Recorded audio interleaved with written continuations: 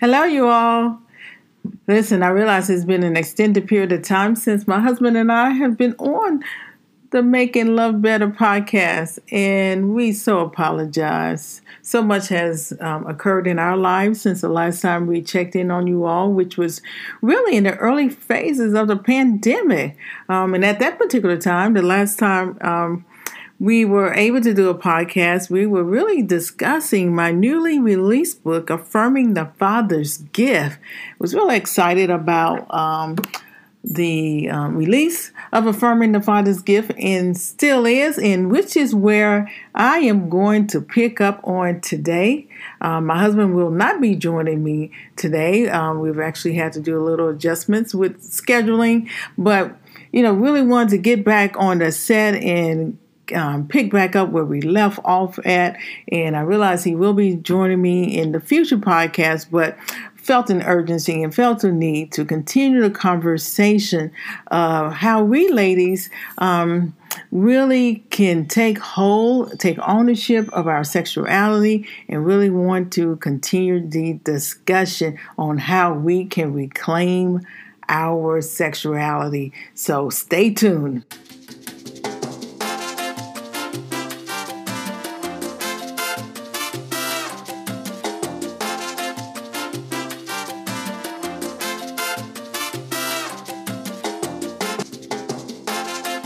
Listen again, as I shared just a second ago, I'm so excited to be able to finally get back to this space. It has taken a minute, and I don't know about you guys. This COVID-19 has done a number on me in the sense that I totally underestimated its impact on my day-to-day life, in that I really thought I was going to have so much more time with coming into COVID-19, so much time in my schedule, but it has been the exact opposite. I really thought that this was going to give me an opportunity to just really, I should say, it has given me an opportunity to become a lot more clear about my focus and what, in a way that I will want to show up and serve the people I've been called to serve. So certainly I've gotten a lot more clear about that. Actually in the process of doing some rebranding as it relates to my private practice. But I really totally underestimated the mental toll and the impact that it was going to have on me, as well as, family members and loved ones. So I really hope you all are out there in podcast land. I hope you're doing well. I pray that, you are being anchored in hope. I realize that those who listen to me are more than likely are believers. And if you're not a believer, I certainly, again, welcome and appreciate you tuning in. But I pray that you're well. I pray that your soul is well and that you dare not lose hope. Certainly, most of us are being challenged in so many different ways. But on the other side of challenge, you all, I realize it gives us an opportunity to grow, and gives us an opportunity to reflect, and gives us an opportunity to really press into our faith even more so. The Bible does tells us that, in this world we will have trials and tribulations. And I tell you, 2020 has for sure revealed itself in a way that for me personally, I've not ever experienced a much more challenging time. But yet, too, I am really encouraged because I've recognized some stuff and learned some things about myself that I'm not so sure I would have otherwise learned if things had been different. And I'm really hoping the same for you, that you are encouraged and that you are, being very kind to yourself, and you're taking life one day at a time as we embrace the truth that God's grace is indeed sufficient, and that you're being kind to yourself and you're not shaming yourself when you may have a more challenging time, may have a more difficult time showing up in spaces.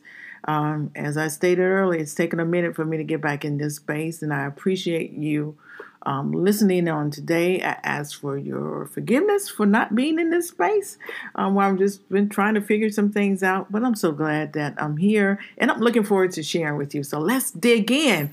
As I stated, my husband and I left off with the subject matter relating to a lady and her sexuality. We left off with thoughts about how we've been groomed, how we've been conditioned to think about sex a certain type of way. All of us, be it male or female, we've come to know about sex in ways that sometimes are very unique to us, and sometimes we have shared experiences as to the way that we've been groomed and we've been conditioned to think about sex. For some individuals, their conditioning about sex, the way they were informed about sex, has been from healthy sources, right? And for some of us, including myself, the way that I was groomed to think about sex, not so much. So I personally have had to do a lot of work although I'm a certified sex therapist, I still continue to do a lot of personal work around embracing my sexuality. I have done a lot of work around healing from early childhood sexual wounds that were from childhood sexual abuse and also inappropriate relationships. And also, some of it may, again, have some of my thoughts about sex have also been that of from the way that people held back information, being information in my family. And again, I'm not here to blame anyone or to shame anyone, but just to really shed a light on my journey. But also, growing up in the church, and sex wasn't a thing that we talked about in church. And even now, so we see, where some churches and some organizations or ministries are coming around a little bit more and opening up corridors for such conversation to take place. But the typical church, you guys, and not just here in America, because I have an opportunity to serve people from many different walks of life. And what I've come to realize is we share a common theme that not too many people, not too many of our parents, not too many of our ancestors, forefathers show up with a mindset that supports that, with a mindset of sharing thoughts about sex to their children. Most parents are very intimidated, and so there's a lot of shame around sex in itself. So, and for me, one of the things that was one of the ways this impacted me is in my relationship, and it certainly began to show itself in a lot more vividly in my relationship, my marital relationship, my relationship with my husband. When we married, I really had no point of reference, didn't have any idea as to why I was feeling like I was feeling, why I viewed sex as dirty, why I had a very difficult time, had a lot of body image issues, and just really didn't understand it. And to be quite frank with you, was really not even aware of it to the point where I could even verbally express it until I began to do some work. And what thrust us into doing that work was the pain that we were experiencing. We were really experiencing a lot of distress in our marriage. And this is what I say to people all the time. Our pain is a gift, because without that distress, without the pain, without the affliction, I can confidently say that we probably would not have sought help. I would not be the individual that I am today, and I would not have reached out for resources, or I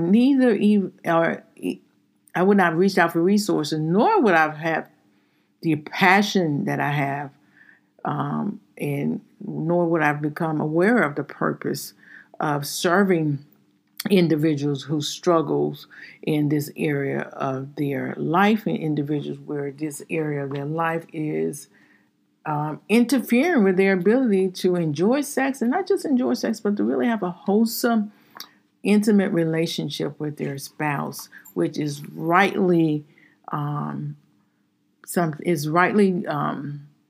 desired, as I should say. So this is why I'm here today. I want to continue the conversation. So just again, wanted to do a quick recap, but this is where we're going to pick up, because I recognize that going forth in this conversation, I really want to be a lot more structured in my dialogue with you. So here are the things that I'm looking to cover with you all over the next few weeks. We've already talked about the predicament. What hinders us from embracing our Heavenly Father's thoughts about sex. Realizing that God created us sexual beings, right? So He created us with the capacity to be able to engage sexually.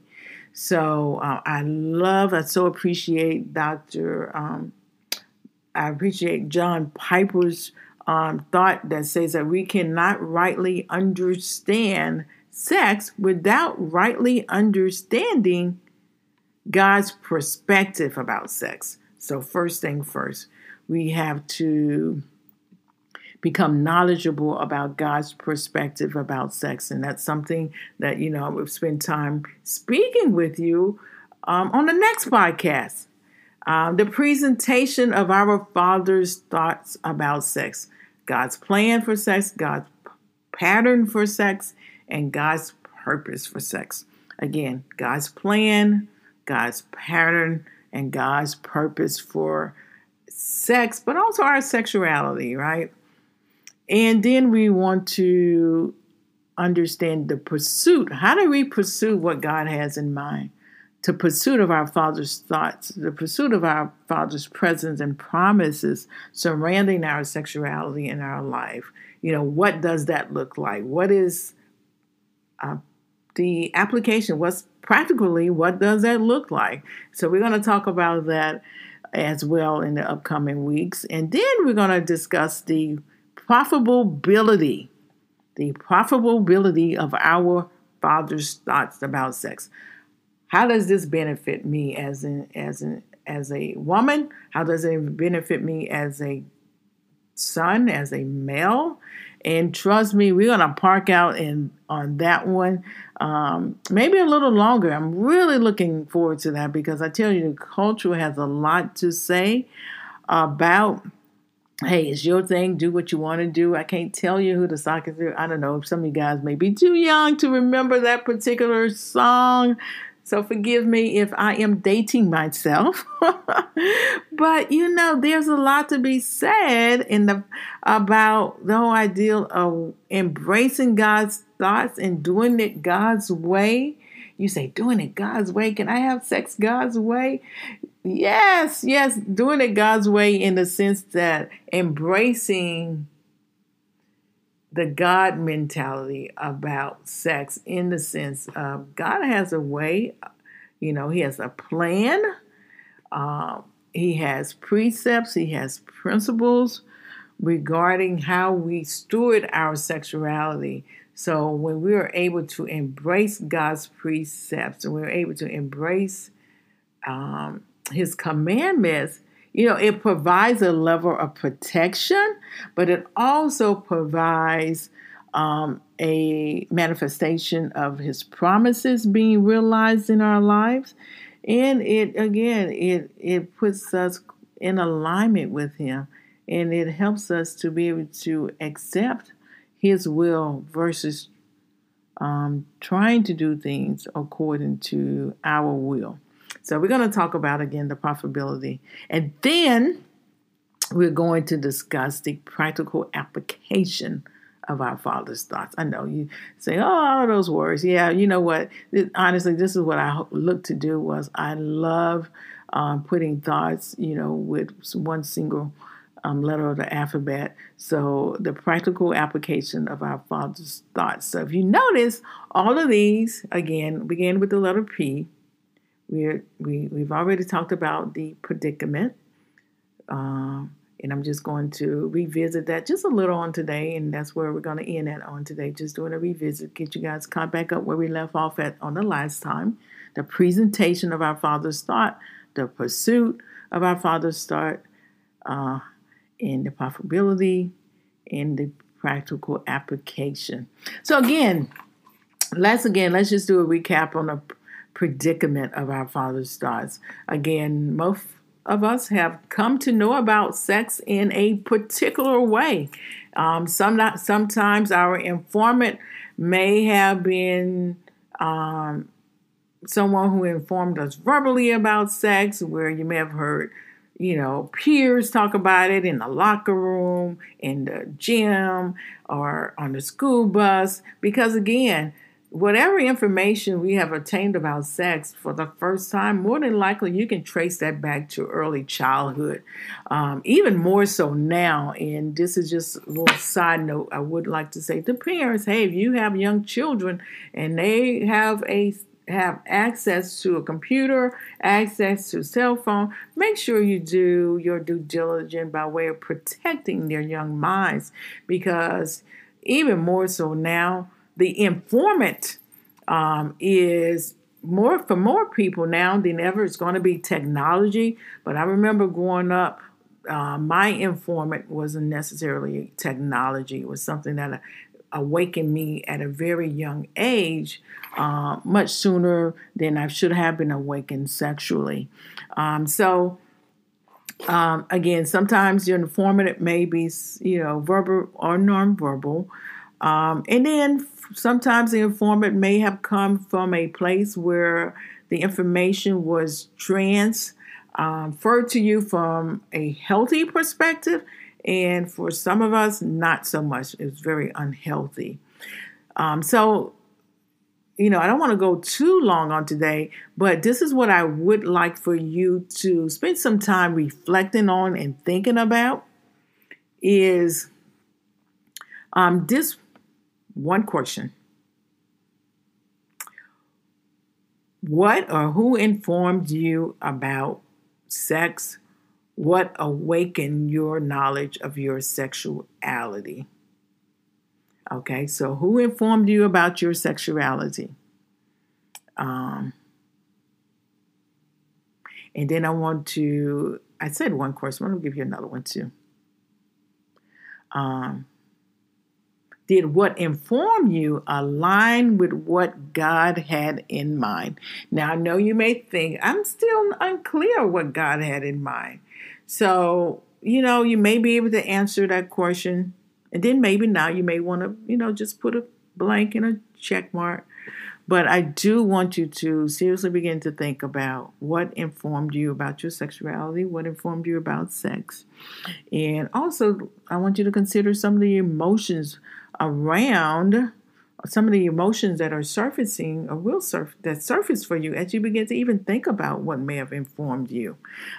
Because here again, the more we're able to take a look at our history, the more we're willing to look at our history, it will shed light on our present, and even more so, it will give you clues to the direction of your future. Again, the more you're willing to take a history at your past, it will give you insight on what you're experiencing right now in the present, but it also will give you clues on the direction of your future. But it also gives you opportunity to rethink and redirect and retrain if necessary. So that's all for today, you all. I look forward to being back on next week as we will lean into the discussion to discuss the presentation, God's plans, God's purpose, and pattern for our sexuality. I'm Dr. Lila. Bye-bye.